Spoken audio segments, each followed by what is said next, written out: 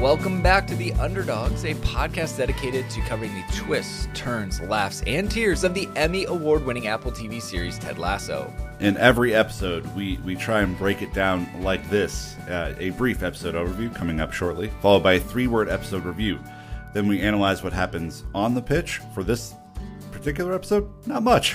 What happens off the pitch, the workplace comedy and drama, and the main theme of the episode is broken down accordingly. We follow this all with a little bit of pub trivia, which are just notes and nuances that I pick up in my rewatches, and crown a winner football dinner of the episode to prove who had the best episode, Brandon. So, today we're covering Season 2, Episode 9, Beard After Hours. The last time that we were together, we recapped Season 2, Episode 8, Man City, a topsy-turvy, emotionally charged episode where Ted shares that he's been having panic attacks right before the team loses to Man City in spectacular fashion. Episode 9, Beard After Hours, is a comedic detour from the intense drama of Man City, and it begins our final phase of Season 2. For those who might not know, this episode is the second of 2 additional episodes that Apple TV asked for when the season was originally supposed to have only 10 episodes. So I think we can all agree that the more Lasso, the better in our lives. So even if this wasn't your favorite episode, consider it a bonus along with the Christmas episode. It's a trippy, fun episode that gives us a POV of Beard's life outside of football and chess. That's right. And if you want to spend time after hours with us, at Pod Underdogs on social media, Instagram, TikTok, Twitter, I would love to hear your reaction to this episode in particular. I would encourage you to rewatch it because I actually think it comes off better than maybe when you saw it live and you were expecting, more Ted-isms and stuff like that. This is a really kind of a love letter to Coach Beard. It's cool. All right, well, let's dive in. The best way to start any episode with the 3-word episode review. Here we go. So to kick it off, we'll do the 3-word episode reviews to kind of get a temp check of where we're at, and then we'll jump into the main theme. So Nick, your 3-word episode review. Tripping on Beard. The tripping being the timely moment for this because it was kind of a trippy, surreal episode that we watched. Yeah, I had some guesses at what it was going to be like, and it was actually, I think, very different from what I was expecting, actually. Less psychedelics, just to be really honest, than I expected. But I put an unexpected turn because of that. Because, again, it was like every time he took a turn, you're like, I'm sorry, what? Where are we? What are we doing? So, an unexpected turn. Dan, what about you? I went with Jones evokes Scorsese. There's a lot of direct comparisons to director Sam Jones makes a lot of comparisons to Martin Scorsese's After Hours in this episode and draws a lot from it. So that's kind of what we got in this episode was a opportunity to try to pay homage to a piece of film history. Well, it's not the first time they've done that this season, right? No. I think there have been some pretty overt references to other classic movies. Let's look at the Christmas episode, which jammed about 1,500 in there. But it was kind of a cool, like Brandon said in the intro, it's kind of a cool, different kind of episode that takes you away from all of the mounting drama that you felt right after Man City and into a kind of just a quick detour before you get back to the drama. Well, they call them capsule episodes. Like for those who aren't aware or don't maybe watch a lot of. I'm listening, Dan. I'm right I'm talking here. Brandon Busby in particular, but you also might be the beneficiary of that information. It's that the episodes are really to be focused on a singular character and really exist a little out of the typical story ecosystem, which is why you get some of the more odd type of trappings in this episode that would not necessarily take place in a traditional episode of Ted Lasso. I actually think you could, and we'll get into this maybe, you could actually not watch this episode and still advance in the story without a lot of issue. Oh, yeah, I agree. And it's also, kind of what we talked about early on in this run of podcasts that we're doing is the more you watch it, the more it's clear that there are kind of 3 parts to this season, right? First 4 episodes, second 4 episodes, and then the last 4 episodes. And this one was definitely the weird kickoff to the final phase. And so I'm excited to see kind of how this turned out and where it's going to go. We definitely have how we broke this one down was The main theme being all about beard, obviously, as we've just discussed. But then kind of 3 chapters or 3 acts, if you may. And so that's how we're going to break this one down. Because, again, usually we do on the pitch, off the pitch. Nah, none of that, okay? It's a weird one to write. I don't know. Yeah, no, it's very different. So in case you're wondering why we're not going about it that way, it's because this deserved its own approach, obviously. And I think, it was a weird place. He seemed like he was in a dark spot, heading into this one. So he seemed to be very upset with the way the Man City game went. Didn't want to do the normal Ted thing. And Ted, because of his son, had duties that he couldn't actually go do the beard thing, which it sounds like it's probably happened as well. So that's why, as we kind of left, it seemed like he was in a dark spot in the sense of he was really frustrated at how the team performed. But then he almost seemed like, Ted, come with me, come do my thing. He's like, nah, I can't. And he's like, all right, well, I guess I don't know if I would say abandoned, but he definitely had to go about it on his own. So we always see them drinking together, right? And whether it's at the pub or whatever. And so it was kind of like a somber, like, all right, I guess I'll check you later type of moment. Yeah. So the story starts with Beard's perspective of leaving Ted after lost Man City, like we said, and after a tough train ride home where Blue Moon, Man City's song, is being sung everywhere, Beard gets home and turns on the TV, only to have a trippy experience where the post-match coverage is targeting him personally. Good old Gary Lineker and Thierry Henry on BBC's Match of the Day. I have a trivia question later on that references their show, so stay tuned for that. All right. Yeah.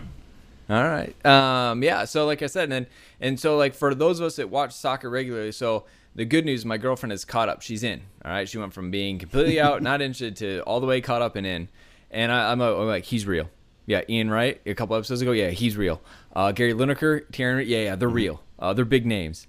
So again, trying to connect these real world people to the show, which is good. So, finally gets home. Shitty train ride home, Dan, making faces at kids. Like, I was really confused. I was like, is he on a train back to Manchester? I was really confused at first where the hell he was going. Well, I mean, you think about this. People are going to have to depart the area around Wembley because this is a it's not either team's ground, right? It's not Richmond's home. It's not Manchester City's home. And so, like, that's for the non-footballing fan who's into Ted Lasso. Like, this game happens at a neutral ground. And so Manchester City, 2.5 hours north of London, which, again, London is the home to AFC Richmond. Logistically, they would be taking a train to then get on another train to go very, very far away. We see them on the tube kind of going through actual London, as it were, not necessarily getting kind of hopping a train north. And, I think in general, I mean, we've been on that type of train before. We've been on that walk before, Nick, in London, where unfortunately your team has lost, and now you have to deal with opposition supporters who are just having a laugh at your expense, because that is just what happens with the cruelty that is football. That is the culture. When you win, everything is sunshine and rainbows, and when you lose, it feels like everybody is crashing down on you, looking to, as our friends across the pond say, take the piss. So, totally agree with that. All right, so gets home, super unsatisfied, doesn't like it. Off we go, right? He's like, I'm not going to sit here and take this. I got to get out of this weird experience. Goes to a very comfortable place, right? Heads to May's pub, meets her there. She just can't bite her tongue. It's like, no, we won't talk football. Gives him his pint, comes back. What the hell were you thinking? And then he's just like, all right, I gotta go away. Sits down with 3 of the bar guys that are always there, the 3 fans, Jeremy, Baz, and Paul. And again, it's the same thing, right, Nick? He goes, we can talk about anything you want except football. And they're like, the meaning of life, what's Ted like, this? I mean, it's pretty funny, kind of the questions they fired off right away. Hours and beers later. I mean, the whole table's full with empty glasses by the time it closes, and you could tell that they've had their preamble. They're ready to get into the rest of the night. Yeah, it doesn't jump back in, Dan, when he's like talking about the meaning of life or if it's assimilation. It's the type of thing when anyone who has maybe gone on, whether it's a long conversation, many beverages in, you're you just get to a point where you stop talking about the sensical and the logical, and you get into some really ephemeral stuff there. And that's where we see Beard, who is always reading and would have that type of mind, would have that individual characteristic where he is looking for the deeper meaning, looking into the beyond, and has, I think, the start of a journey after kind of getting out some of the casual or the normal conversations that you would have in this type of setting. All right. And then, as it always happens, last call, bar time. And they are left, I think, like many of us can relate to, not wanting the night to end, but continue with very limited options, which I was kind of surprised. I'm like, London, I'm sure there's plenty of places, but the only one that these guys know about is Bones and Honey, a very exclusive and hard to get into nightclub. So they ended up getting some ridiculous clothing from a lost and found box that May has.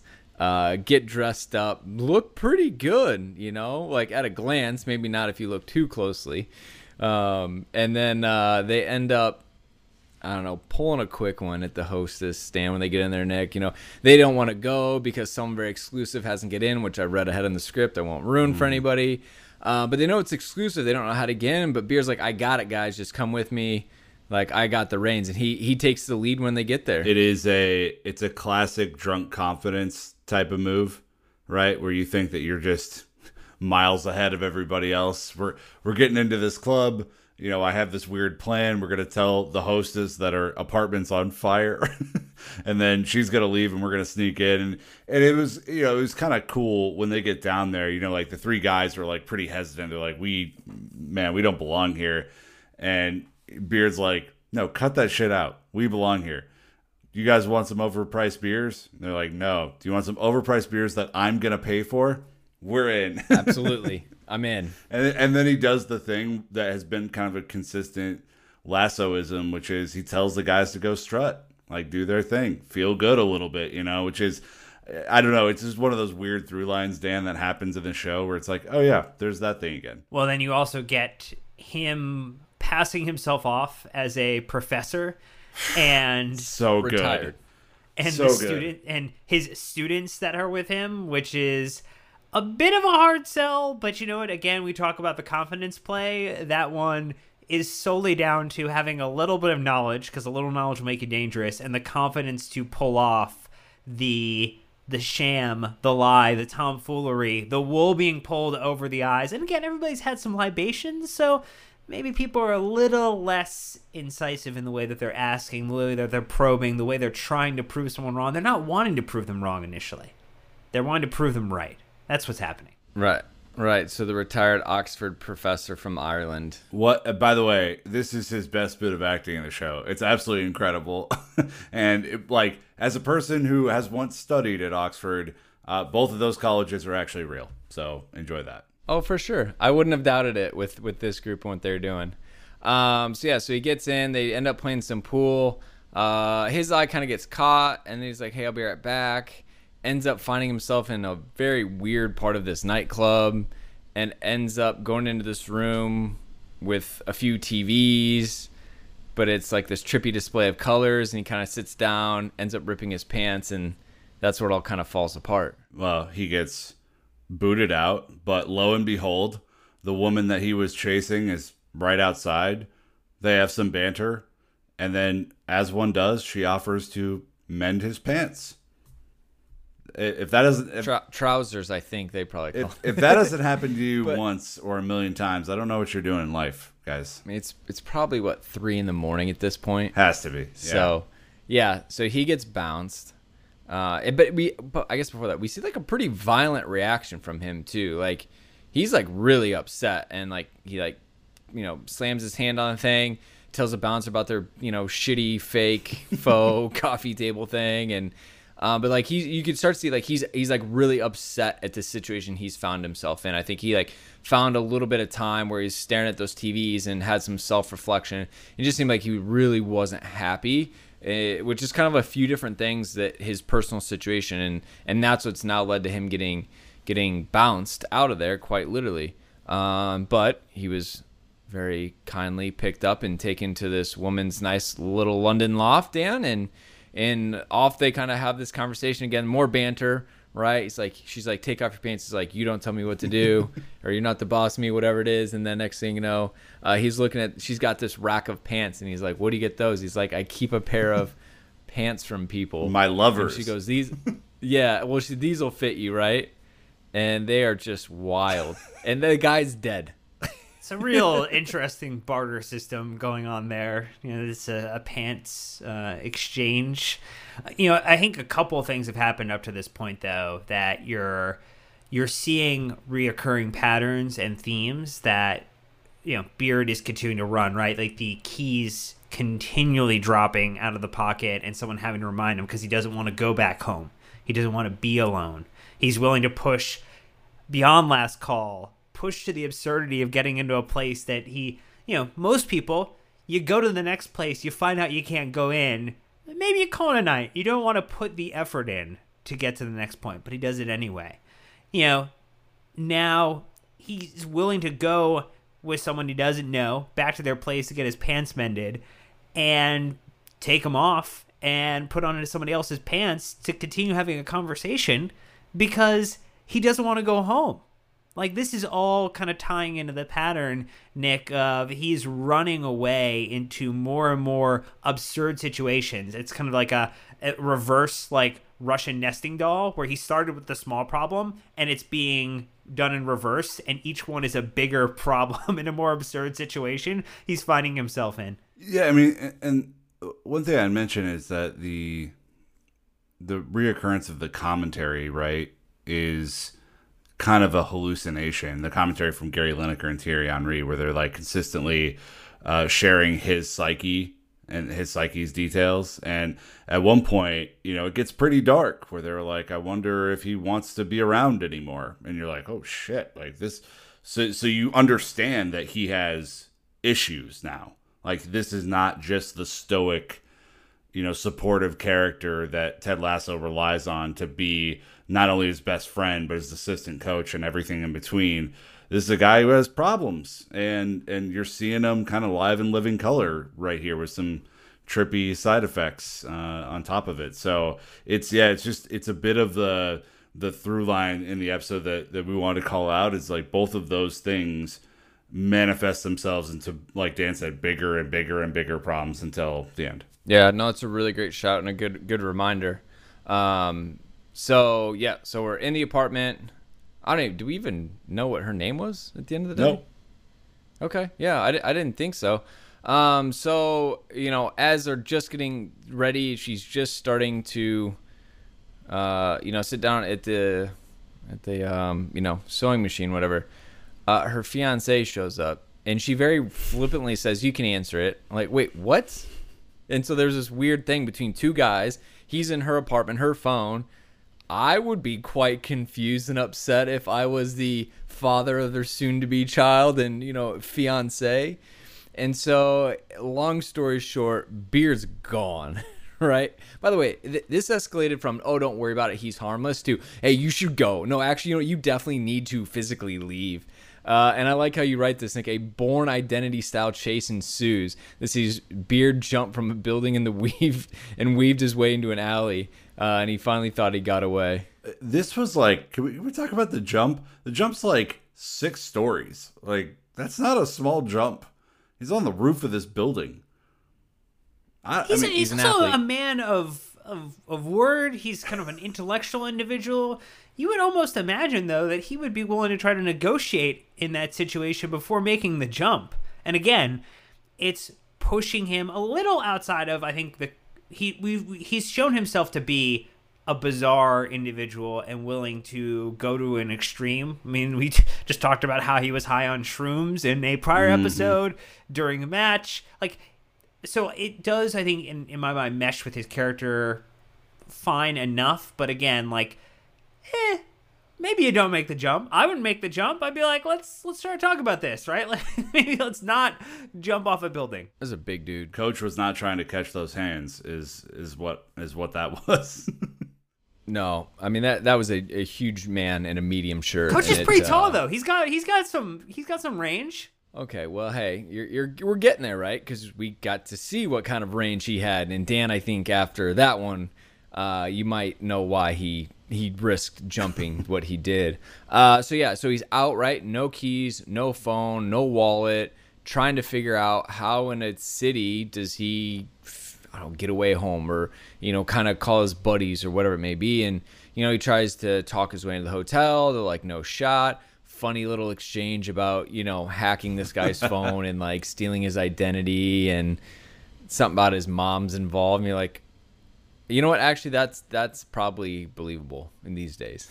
The poor guy's working overnight at a service industry in a hotel, so yeah, he's probably just sitting there reading articles all night on his shift and getting himself into some deep holes. But then sadly, it's like an underground alley, right? And sure shit, James Tart, Jamie's dad, and his two idiot friends are there. And it doesn't go well. He tries to run again. Dan, he's a runner. He's a track star. No TikTok? Okay. No. And ends up with a dead end. Can't get out. And guess who's back to narrate? Well, our fine friends of Terry and Gary are willing to jump in and offer a little extra commentary as one Coach Beard takes a little bit of a beat down, as it were, and gets the stuffing knocked out of him a little bit. I mean, that's just kind of how it is, Nick. You're the person who throws him from the room. You're getting the comeuppance in that moment. Yeah, you have to just accept the beyond belief aspect of this, right? But my favorite part of the whole fight was when he's clearly been beat up and he stands up and he's like, all right, fellas, let's call this a draw. It's a really good one. It's a good line. And obviously, the commentary that goes alongside of it is, I think Beard wanted to get beat up tonight. That's why he's here. And you're like, oh, shit. Okay, so there's a little bit of self-loathing there. There's, something else happening on top of this. Yeah, I obviously scripted, but you're like, I bet he could have not gotten one or two, maybe. But it just was your classic 3-on-1. James finds a lead pipe. But out of nowhere, right? Out of nowhere, the fiance rolls in, beats some ass, and then Coach Beard thinks he's about to get shot in the face. Yep. But instead of pulling out a gun, he pulled out his phone and wallet, Nick. Yeah, this was in the middle of this like crazy trippy episode. This was like a really nice part of it, which is like the show does a lot of zigging when you want to zag, and you think that, oh man, what's gonna happen to Beard here? Is he gonna die? Like, what's happening? And of course, this guy ends up just being a big old teddy bear, right? And they have a kind of a fun conversation on the way out where he's like, yeah, I get really jealous and I'm working on it and all this kind of stuff. And my favorite part of the whole exchange is like he gives him his phone and wallet and then gives him his keys last and like holds them up. Like, you forgot these again. This is another kind of thing that's happened. And then he leaves Dan on a little scooter. It's awesome. Yeah, like a razor. Well, again, he's trying to be very frugal, considering that he's got a child on the way. So, I mean, he's making really positive decisions here from a financial standpoint. Dan's done his taxes, so he knows. We're good. Yeah. Look, I mean, I think that you get to a scenario, though, where you're like, okay, he's got money, he's got keys, he's got everything he needs to get back home. And then, like, he can't get back in. So, yeah, and as the guy runs away, he does say, you be lucky, yeah, which, again, is probably some foreshadowing. So, yeah, so now Beard, but he got those messages from Jane, right? He realized he has 53 messages, and she said it back to him that she loves him and that, she's going to be at church at night and all this stuff, and she just wants him to be there. And, of course, he feels like the asshole because he's been trying to drink and avoid her all night because he's unhappy with everything. But now he finally gets what he wants. But then, again, phone's dead. He can't get back to her. And hold up, Apple's gonna let them show a phone powering down? That the I was wondering that 1% too. Is not the strongest percent on a phone? That is ridiculous. In green bubbles, right? Oh yeah, you're right. That was not iMessage. So there's a theory about the show that only good guys use iPhones on the show. So by Man, proxy, you're going deep into this Reddit like theory hole, man. No, I mean it kind of checks out, but by proxy it means that Jane is not a good guy, right? If she had green bubbles and True. So yeah, Apple's super strict on product placement. So it's kind of an interesting play. But one of the things I should have mentioned earlier in the script that I totally forgot is that Beard confides in May at the pub that he told Jane that he loved her and that she didn't respond back. And so it sent him, I think, into an even bigger depression hole because he's trying to figure out what the hell to do. So important context there, yeah. So, right. So, but Beard gets to, so he got these messages. So he's excited, phone dies. And now he's back to being in the dumps, right? Goes home. I don't know if it's not his keys. I don't know if it's not his apartment. What's going on? The key snaps in the lock. So now he's really pissed, and that starts to rain. And now he has to, he can't go into his home. He has to go find shelter somewhere else. And then, this is, the third kind of part here where, He passes a church as he's looking for shelter, walks in just to get some respite, and all of a sudden has a conversation with the Almighty One. Again, a very Beard conversation. Hey, this is whatever, son. You remember me? Of course you do. Anyways, Jane's this girl, no woman. Just like a very Beard conversation. And it was just very interesting. But then all of a sudden, right? He after confessing his love for her and all these things, starts to hear a little bit of a beat, right? Starts to get a little confused and walks around a little bit. And I think, doesn't he see? And then he finds some neon lights. It's that right? neon cross that she had texted him earlier. Yep. So he starts to put two and two together a little bit. Exactly. And so he goes down and sees the club, and the classic club song's on, right? And right on the cue with the beat, he starts dancing. He's just kind of giving up. He just starts dancing. And then, sure enough, there's Jane. In the midst of this, too, someone hands him a hula hoop to go hula hoop because that's a part of this as well. Jane. Oh, that's right. Yeah, she does. I thought it was Jane. Someone else when he was up there hula hooping. And it was just weird. You're like, what the fuck? You just saw each other for the first time after confessing that you love each other, and you're like, hey, prove it with this hula hoop. And he does. He did. He fucking rocked it. Hips don't lie. All right. I mean, it is it's a circular object, much like a ring is. Rings sometimes are a profession of love. I mean, just look. There's a lot of symbolism in this show, man. Like you're pew-pewing a little bit here, but I mean, just they have embraced that they are connected in a deeper way. So Fair. So she proposed to him then, Dad? Is that what you're saying? They're both very modern individuals, and we don't need to label anything on their behalf.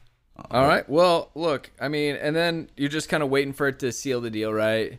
And then they do. Then they start dancing and kind of have their embrace, and that's really where it kind of ends. So it does end on a really strong high for Coach Beard. But I mean, Nick, you have your final verdict here that I really don't want to steal the thunder here. I mean, it's kind of what we mentioned earlier, though.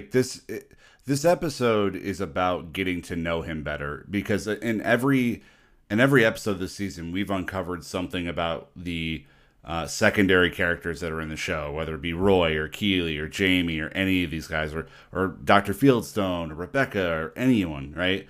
And we never really have gotten to Beard that much. We know that he's a loyal guy. We know that he's the perfect assistant coach and best friend that Lasso could ask for. But we don't really know about him as a person. So this gave you a purview into his life and that he is just a normal person like the rest of us. He has problems. He's trying to work through them. And for me, it was an important episode because it makes Ted's problems seem normal again, right? That everyone has shit they go through.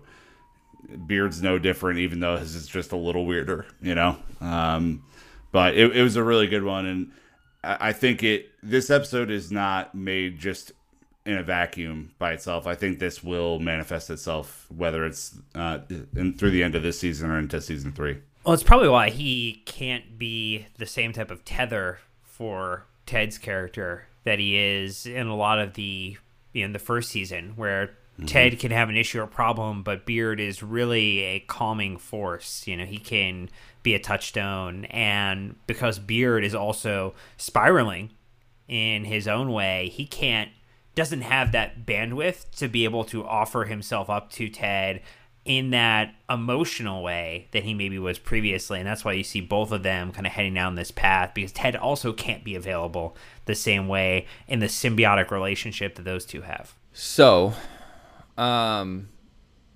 we skipped this on purpose because Coach Beard had to get a ride home. Yep. And if you talk about on the pitch, living the dream being the theme for this one, there's only a bit of on-field action in this one, and that was with the famous bar patrons. After the epic night, Beard gives the Three Musketeers instructions to follow, which leads them to what can only assume is a groundskeeper at the club who leads them down a dark, scary tunnel and ends up being onto the field. But hold up, Dan, how did they get a limo? Can you walk us through that fun turn of fate back at the whatever Bones it was? Bones and Honey, man. Bones and Honey? Look, you just you kind of luck into it. You get into a scenario where you can pull things off and play pool. And I say maybe, pool sharks, man. Hustle those Oxford guys. Yeah, maybe they have some more street smarts than book smarts, but that's okay. And they get the job done, and they get a chance to live out a little bit of a dream on the pitch at Richmond. Well, okay, so then Nick, right? First off, my favorite line was, wait, what's trig? Second of all, these guys fall into, as they put it, like the most amount of money they've ever seen. And like, what do you do when you get rich? You get a limo. Yeah, duh. yeah. And again, we're at what, 4:30 in the morning? These guys are riding around in a limo. Well, yeah, one of the consistent tropes of the show is that these guys are just kind of, not mega successful, not very wealthy. They go to the pub. Every time that they've been offered free drinks at the pub, they run up there all excited, like, oh man, this is the best day ever. And so, yeah, I mean, they're classic kind of dopes that they want to go get a limo and live the good life for a night, even if it's just for a little bit. And, it's funny because these three have become, even in small cameos, Dan, they've become such a really good part of the show. They break away. They get you into the fan perspective more than just the team perspective or the coach perspective. And, when they pick up Beard and they're ready to keep partying, it's a really kind of nice, sorbet for the upcoming meal. Sorbet, the palate cleanser, as it were. Yeah, the little, right before the amuse-bouche to start it. We could just go through all the different culinary options there. But, the meat and potatoes for these guys was getting onto the pitch, getting to be snuck through a secret entryway and find themselves on a pitch. I mean, we've been the three of us have been on the pitch of our beloved Chelsea, our favorite team, and it is quite a transformative experience. Maybe not in the same jumping around on it, because a groundskeeper and their grass is a sacred relationship unto itself, and you just don't mess with that. But, I can see why they would be so excited. This had Field of Dreams vibes, Brandon, where it's like, is this heaven? No, it's Iowa. This is very like, where are we? Nelson Road. Get out there and do a thing. There's conveniently a football in the goal, and they start running around doing knee slides and stuff. It's funny. It's a good, as you should. Yeah, come on. Yeah. So look, as you rightly wrote, I mean, they're at their hallowed ground. I mean, like I said, as a football sport, I told my girlfriend, like, look, there's like no better thing you can get as a fan besides like running around on the pitch, right? And they have the floodlights on. Again, remember, this is in a neighborhood, this stadium, so it's probably pretty disruptive to the locals, but they're out there reliving some of the greatest moments, making some of the greatest moments, and it seemed to resonate with a lot of fans, I think, watching, because again, like, Nick, you've always wanted to bring it back to, like, do they have a connection with the football culture over there? Like, is this just an American show about it, or is this connected? In this, they again nailed it. because there's no bigger, more exciting thing than what they got to do. Well, it's also kind of a earlier in the episode, I think it's Baz that goes, Professor so-and-so really taught us about the value of money. This is a priceless experience. Like you can't buy it. And the fact that Beard has now befriended them, had gone through heaven and hell with them in one night, and gave them the experience of a lifetime. I mean, they're going to be forever on the Beard Lasso train from now on. It's good to see that these three, while they don't get a lot of time, but they're consistently there, which I think adds a lot of value to the story. So, Nick, over to your Crown and Anchor Pub trivia. Always undefeated, never matched. We have weird questions and observations. What'd you have? The first one is when they sat down with Beard at the table to start drinking at the beginning of the night, and Beard gives a very specific number of nights that one should stay in Las Vegas. Not too many, not too little. What is that number of nights? It's very... And he's correct. And he's 100% correct. Here's a sneaky one, and you probably wouldn't have noticed it unless you really paid attention.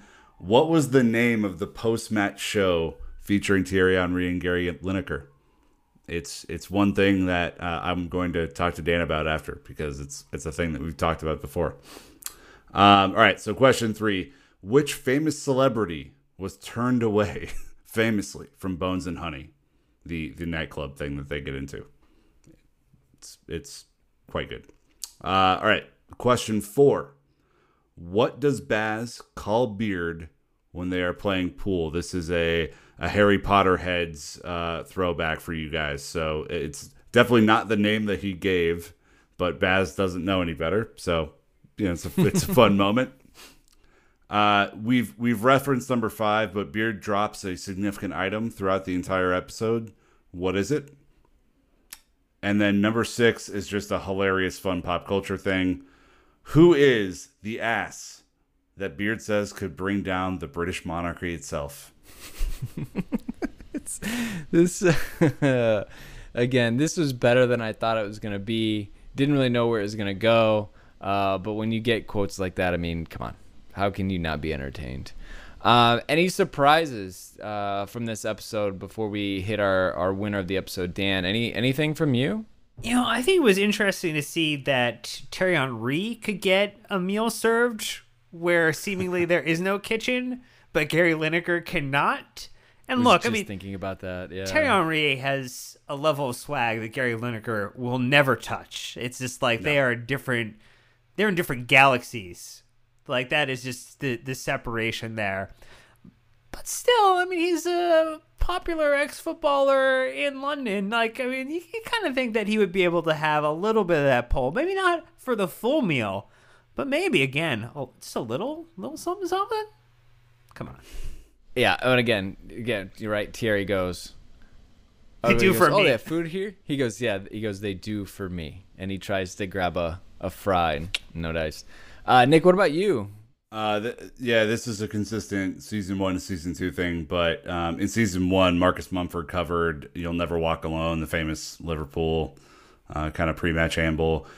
He also then covered "Blue Moon," which is Manchester City's pre and post-match song. So just a really nice cover of both of those songs. Even though I'm not a fan of either one of those teams, I think it's kind of a cool thing that they've really incorporated that into the football culture. So not a surprise, but maybe a prediction is that I'm starting to think that Ted will end up going back to the U.S.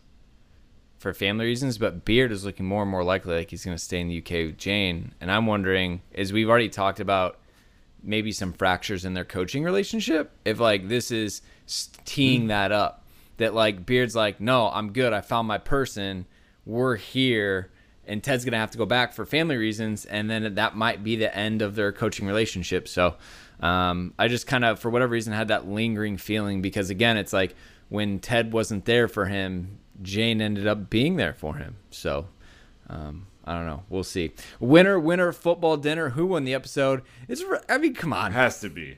Come on. It was a Beard episode. It's all about him. Beard by default wins, even though there's many funny moments. Two greatest throughout words it in the as well. English language. Wow, that is a Simpsons reference that clearly did not connect with either of you. Nope. Just want you to say it. Go ahead, Dan. Beard. Default. I like that. Nice. So, as it stands, Roy Kent is still running away with it.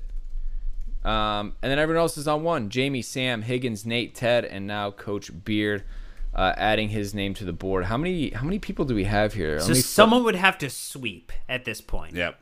Roy would not win again, and someone would have to sweep the remainder to go ahead. And I don't know how we're going to determine if you have a tie on the top of the table, because that is just something we'll need to come up with We'll have to have a scenario. like a formula or something to really grade their wins. But yeah, I mean, it's not a surprise that Beard won this one. It's nice that he did get some deserved screen time. He was also up for an Emmy for his role in season 1, so he's no kind of follow along here. He's a really good actor and a really funny guy. Yeah. No, without a doubt. All right, that's it for this episode of The Underdogs. Please connect with us at Pod Underdogs on social media to continue the chat there. And if you'd be so kind as to take 15 seconds to leave us a 5-star rating and review, that would mean the world to us. We'll see you on the next episode.